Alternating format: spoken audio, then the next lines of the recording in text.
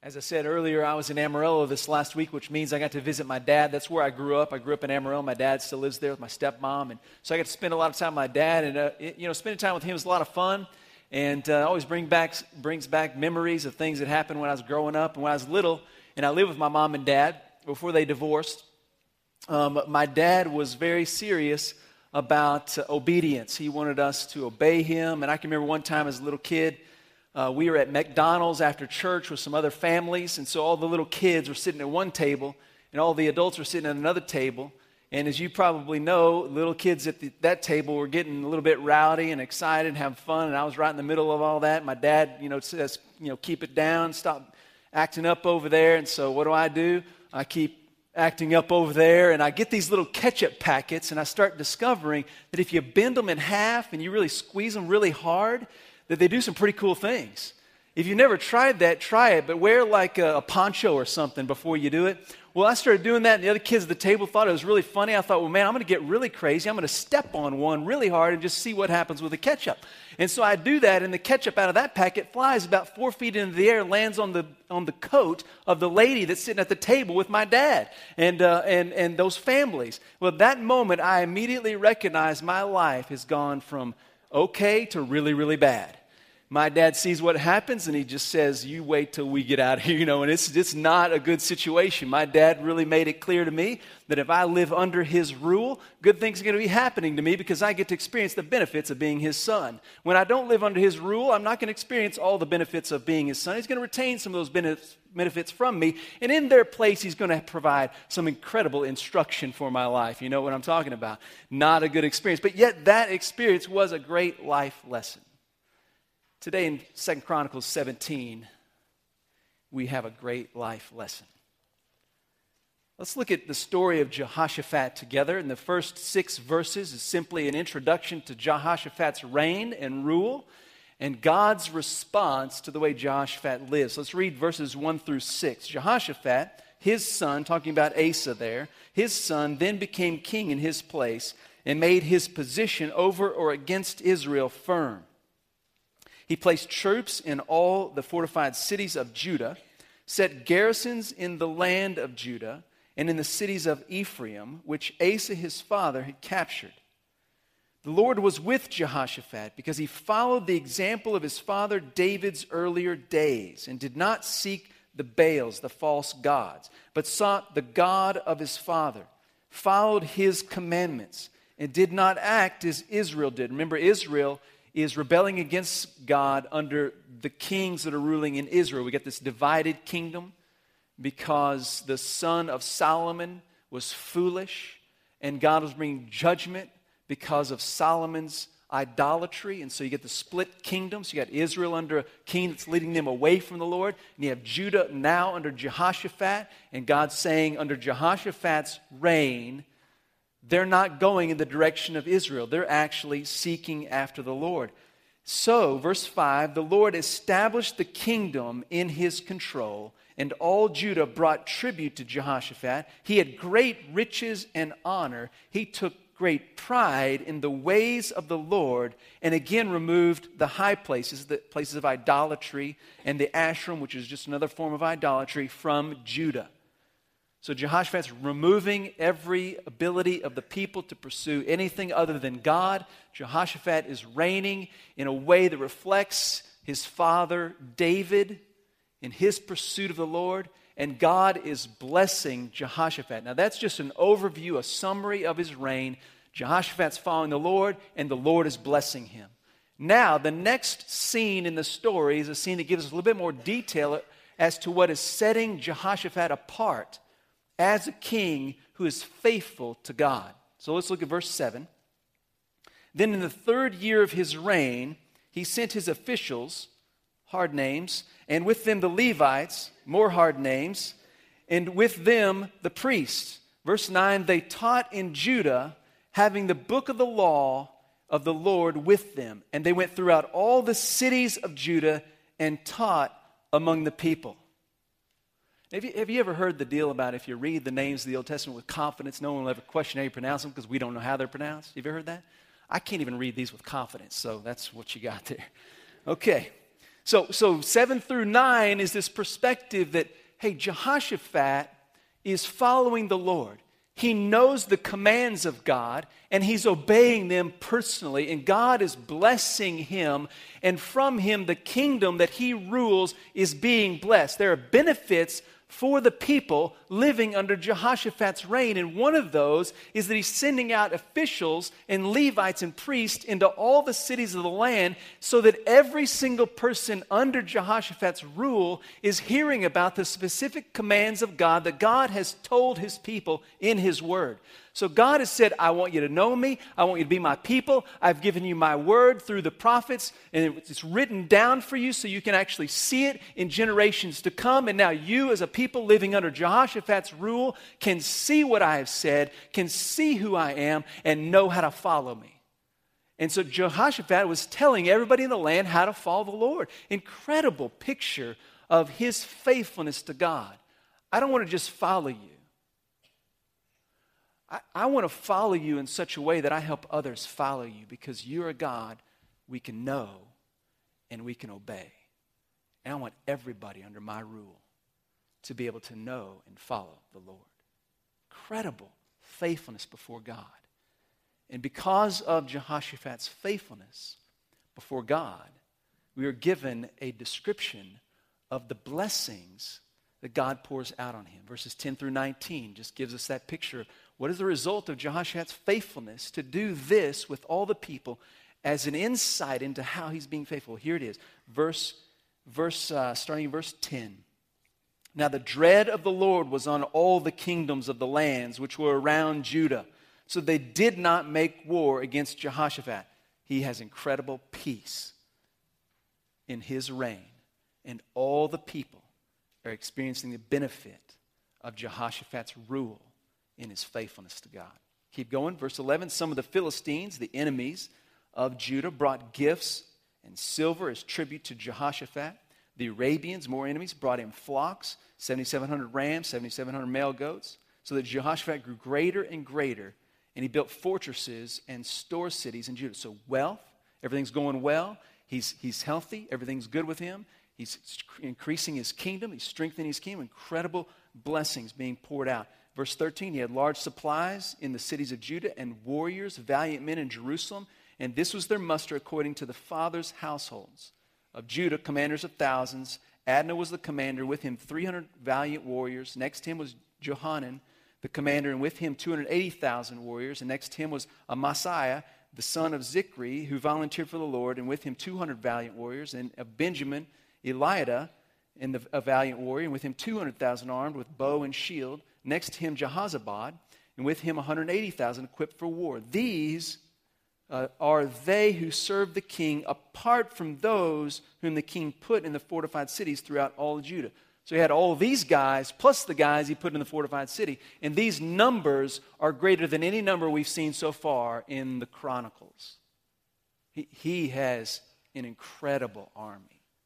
So he has protection, he has provision, he has wealth, he has health, he has everything he could want to have. And his people are experiencing the benefit of living under the rule of Jehoshaphat. And all of these blessings are coming on him and the people because of his faithfulness before God. All right, so what's the life lesson? I mean, Jehoshaphat believes in God. And as a result of Jehoshaphat's faithfulness before God, Jehoshaphat is wealthy. And all his enemies are even bringing him stuff so that he's getting wealthier and wealthier. He's got no problems health-wise. He's got no threat from anyone in his kingdom or outside his kingdom. He has incredible prosperity. He has incredible protection, incredible provision, peace, unbelievable peace. Okay, Jehoshaphat simply trusting in the Lord, and the Lord is bringing these blessings on his life. So what's the life lesson? Well, the chronicler has been communicating something very similar from the beginning of our study in 2 Chronicles. Solomon was promised wealth and health and prosperity and peace. And we've seen it again in several of the king's reign. We've seen the opposite happen in the king's reigns when they did not trust the Lord. When Rehoboam was foolish, what did he do? He experienced division in his kingdom. He experienced a lack. He experienced threat. It was very different for him because he was not faithful before the Lord.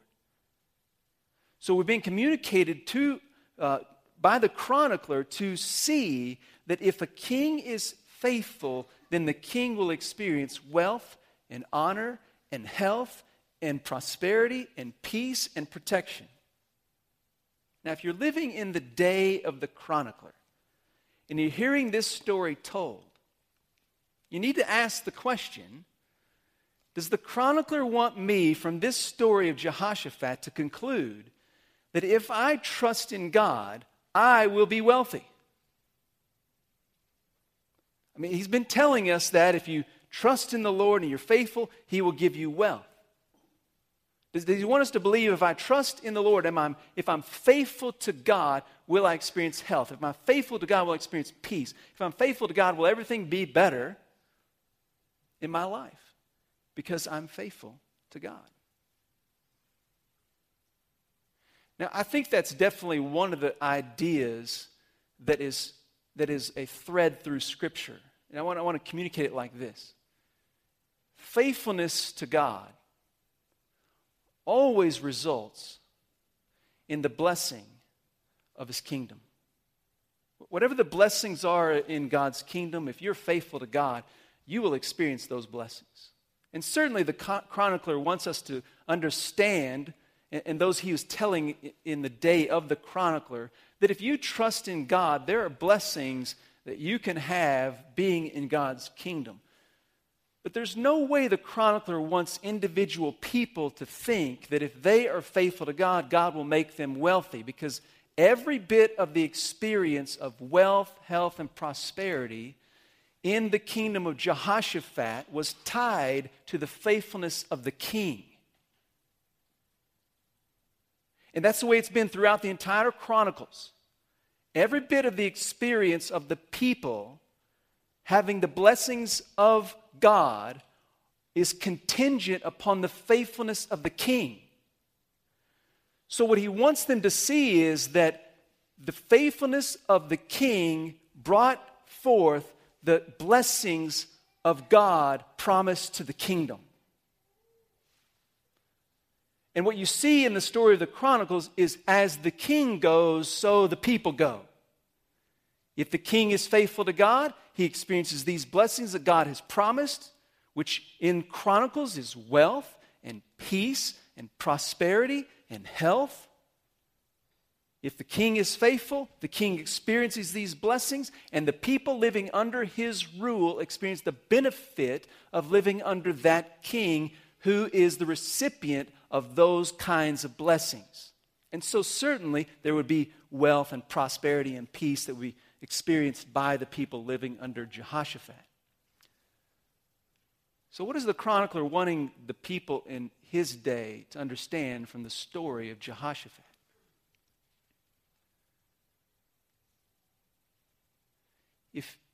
If we have a king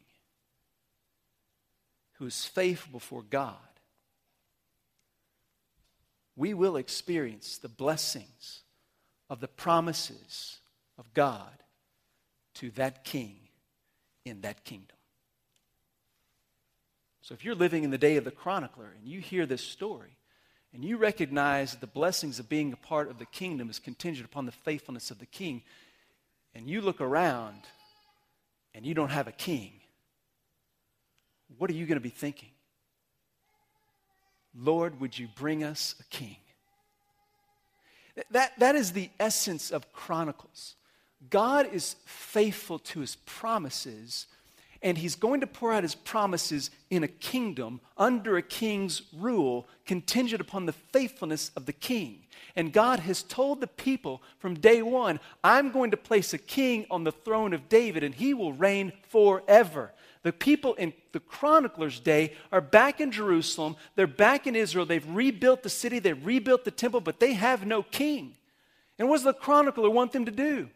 To trust God to answer His promise of giving them a king and to not give up, to trust Him no matter what. Because when the king that He's promised gets on the throne of David, and he is faithful before God, then the blessings of that kingdom will be far greater than the blessings seen in Jehoshaphat's day.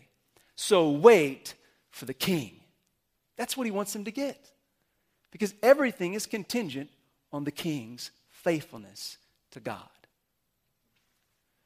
One of the reasons I love 2 Chronicles is because in so many ways, the message of the chronicler to those in his day is a very similar message to us in our day. I mean, we are waiting for a king, are we not? I mean, as a follower of Jesus Christ, are we not commanded and commissioned and encouraged through the New Testament to wait on the return of Jesus? You know the big difference between us and those in the chronicler's day? The big difference? They were waiting for the first coming of a king they did not yet know. They had not yet met. We are waiting for a king to come again, a king whom we know.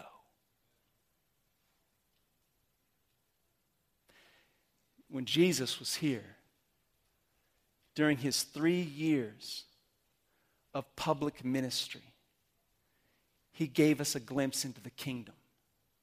Now remember, everything's happening with Solomon, everything's happening with Rehoboam, everything's happening with Abijah, everything that's happening with Asa, everything's happening here with Jehoshaphat, are all deficient in the sense that they are not the promised king. But there's something about each one of those that's pointing us towards the promised king. So in a way, Jehoshaphat's reign and his kingdom is pointing towards the coming kingdom under the one who will reign as eternal king. So certainly we have this glimpse into what's coming when the king sits on the throne forever. And it'll be better than Jehoshaphat. Well, Jesus kind of gives us a glimpse into that during his 3 years of ministry on the earth. It's like he just brings back the veil upon the earth just a little bit and says, I want you to see what life is like when I am king. And what does he do? He begins his ministry with miracle after miracle after miracle after miracle. At times in the Gospels, Jesus is said to have healed every single person around him. That anybody that was around Jesus who had any kind of physical ailment, any kind of sickness or disease, was healed because they were around Jesus. He was healing them all. Anybody that had demon possession, had threats from a spiritual power opposed to God, if they're around Jesus, what happened?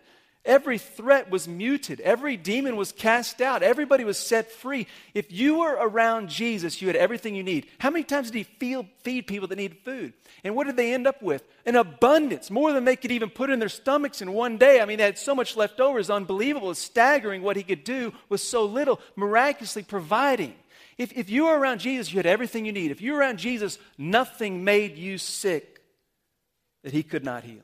If you're around Jesus, no enemy could come against you that he could not conquer. If you're around Jesus, he would provide you everything you needed, everything you wanted, everything you had to have in that moment. If you're around Jesus, nothing went wrong ever. See, if you were close to him under his rule, there was incredible benefit of him being your king. Because there has never been faithfulness displayed on the earth like Jesus displayed. Never. And what Jesus did, he gives us a little glimpse into his kingdom that's coming through his faithfulness to the Father. And his kingdom is unbelievable. You remember what happened to the disciples when Jesus was taken away from them? What did they do? They ran. They were scared to death. They were afraid. Why? Because Jesus was removed and they stopped experiencing the benefit. You see, Jesus' reign and rule through his faithfulness to the Father is unparalleled. No one before has ever done what Jesus has done. He's come as the Son of God, trusted God the Father, and God the Father's plan for him to go to the cross and die, though perfect and innocent, for the sins of the world. His faithfulness unparalleled. and the benefits of his kingdom cannot be matched. I mean, think about Jehoshaphat. Good king, amazing kingdom, lots of benefits, lots of amazing benefits. Jehoshaphat sent officials into the land to teach the people about God's word. Amazing. Jesus came as the word. Jehoshaphat wanted people's hearts to be challenged and encouraged and instructed by the word of God. Jesus has come as the king who can change our hearts and make them brand new. Jehoshaphat received tribute from his enemies. There's a couple enemies that brought Jehoshaphat wealth and riches and gave him gifts and made him greater and greater. Jesus is the king to whom every knee will bow and every tongue will confess that he is Lord. Jehoshaphat had fortified cities in this amazing army and had secured peace from everybody around him. And the dread of the Lord fell on everyone so that Jehoshaphat had peace because of his faithfulness to God. Jesus Christ is the Prince of Peace. And the peace he will establish when his kingdom comes will last forever. See, there's simply no one like Jesus. And his faithfulness to the Father is unparalleled. And the blessings of his kingdom are beyond imagination. Now, what we need to remember is that there came a time in Jesus' ministry as he was unveiling what it will be like when he is king, that the healings stopped. That the casting out of demons stopped. That the providing for the masses, the food that they are hungry for, stopped. See, all of what Jesus was doing in the miraculous to give an indication of what it's going to be like in his kingdom came to an end. Because he had to stop giving a glimpse into the kingdom and create an entrance for us all to get into the kingdom he showed us. And so he goes to the cross. He dies on the cross for our sins. The one thing that keeps us out of the kingdom is our sin against God that has separated us from him. And Jesus, when he died for your sin, he died for my sin so that when we put our faith in his faithfulness, when we trust in his faithfulness, we have entrance into the kingdom. And when he provided entrance into the kingdom through his death and resurrection, he then gave a commission to those who had accepted the invitation into his kingdom. Everyone that said, I trust that your faithfulness has brought to me the blessings of God's kingdom, and I can't get them anywhere else except through you, he gave a commission to those people, the church. And he said to the church, I want you to take my invitation to my kingdom and tell the entire world. Because they need to accept my invitation because someday I'm coming back. And when I come back, I'm going to establish my kingdom as you have seen it permanently forever. And only those who have responded to the invitation will be allowed into my kingdom. And everyone else who has rejected that invitation will be separated from me forever in hell. And he commissioned the church to go forth with a message and share the news that a king is coming and he's provided way into his kingdom. And his kingdom will be unimaginable. Now, Jesus, in his goodness, gave all of us clear indication of what it would be like to live under his rule now as we wait for him to return.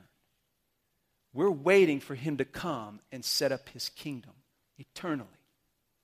And as we wait, he has made it clear what it'll be like now. We will not be physically healed now. Now, that doesn't mean that God does not at times choose to heal. But every healing that God performs because of his purposes of displaying the invitation into the kingdom is temporary. They're all going to die. They're all going to get sick and suffer with something. See, the promise of the kingdom now under Jesus' rule is not physical healing now. The promise of the kingdom now is suffering. That's what we're promised. If you live under Jesus Christ's rule now, you're going to suffer. You're either going to suffer through disease, sickness, or persecution. If you follow Christ, the world's going to be against you and your body's going to break down. And in some way or another, you will suffer.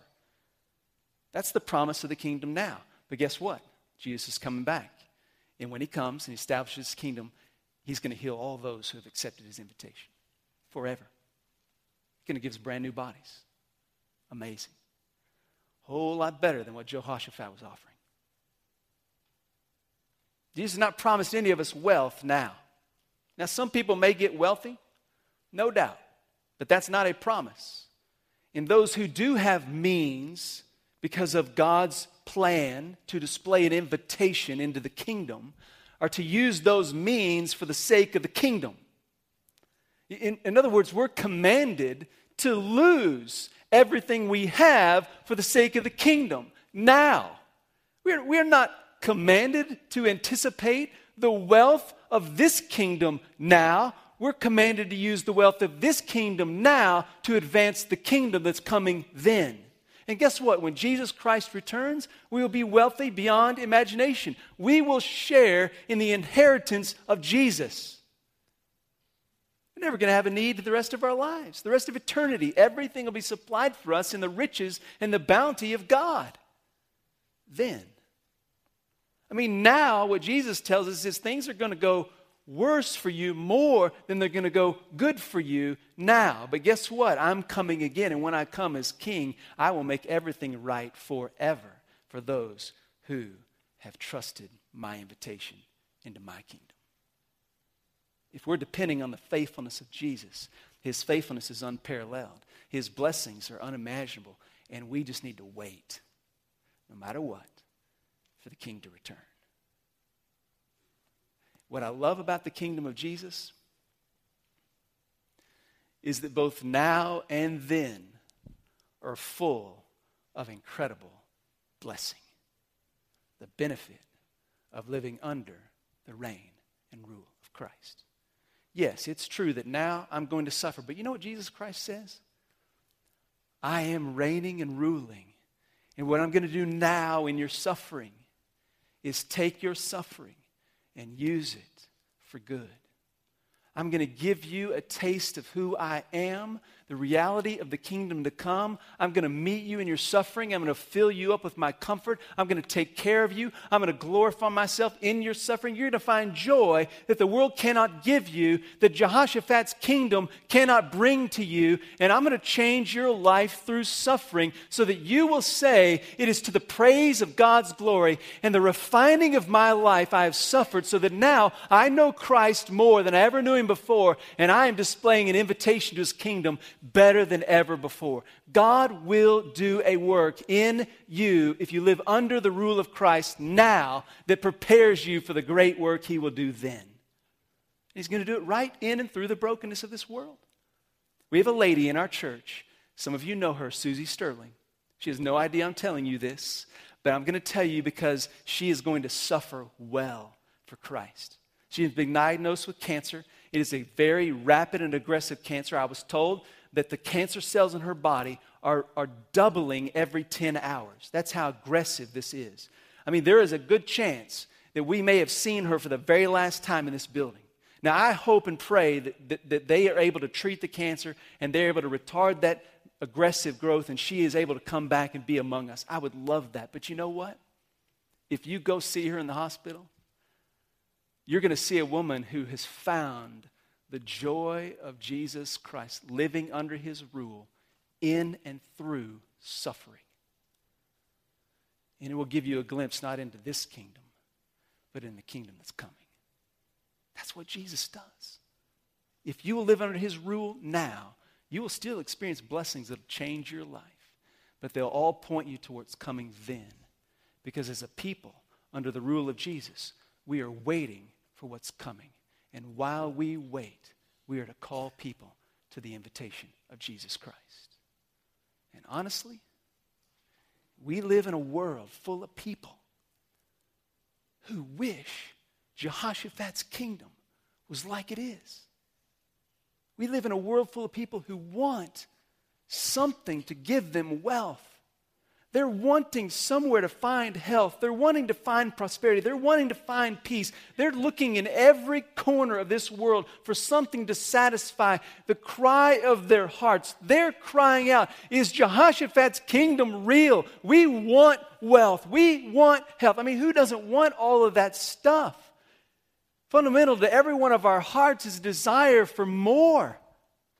We all, in part, want Jehoshaphat's kingdom. But listen, Jehoshaphat's dead. He's not alive and his kingdom is gone. And what Jesus Christ has done is he invited us into something better than Jehoshaphat's kingdom. If you gain all the wealth of this world and you die, how much are you taking with you?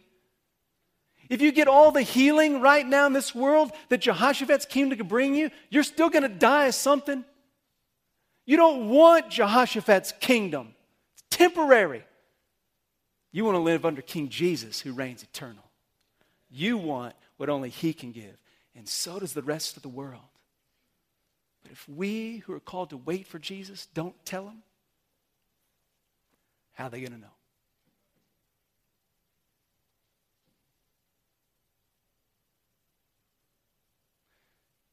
So the question you got to answer today, are you living under the rule of Jesus now?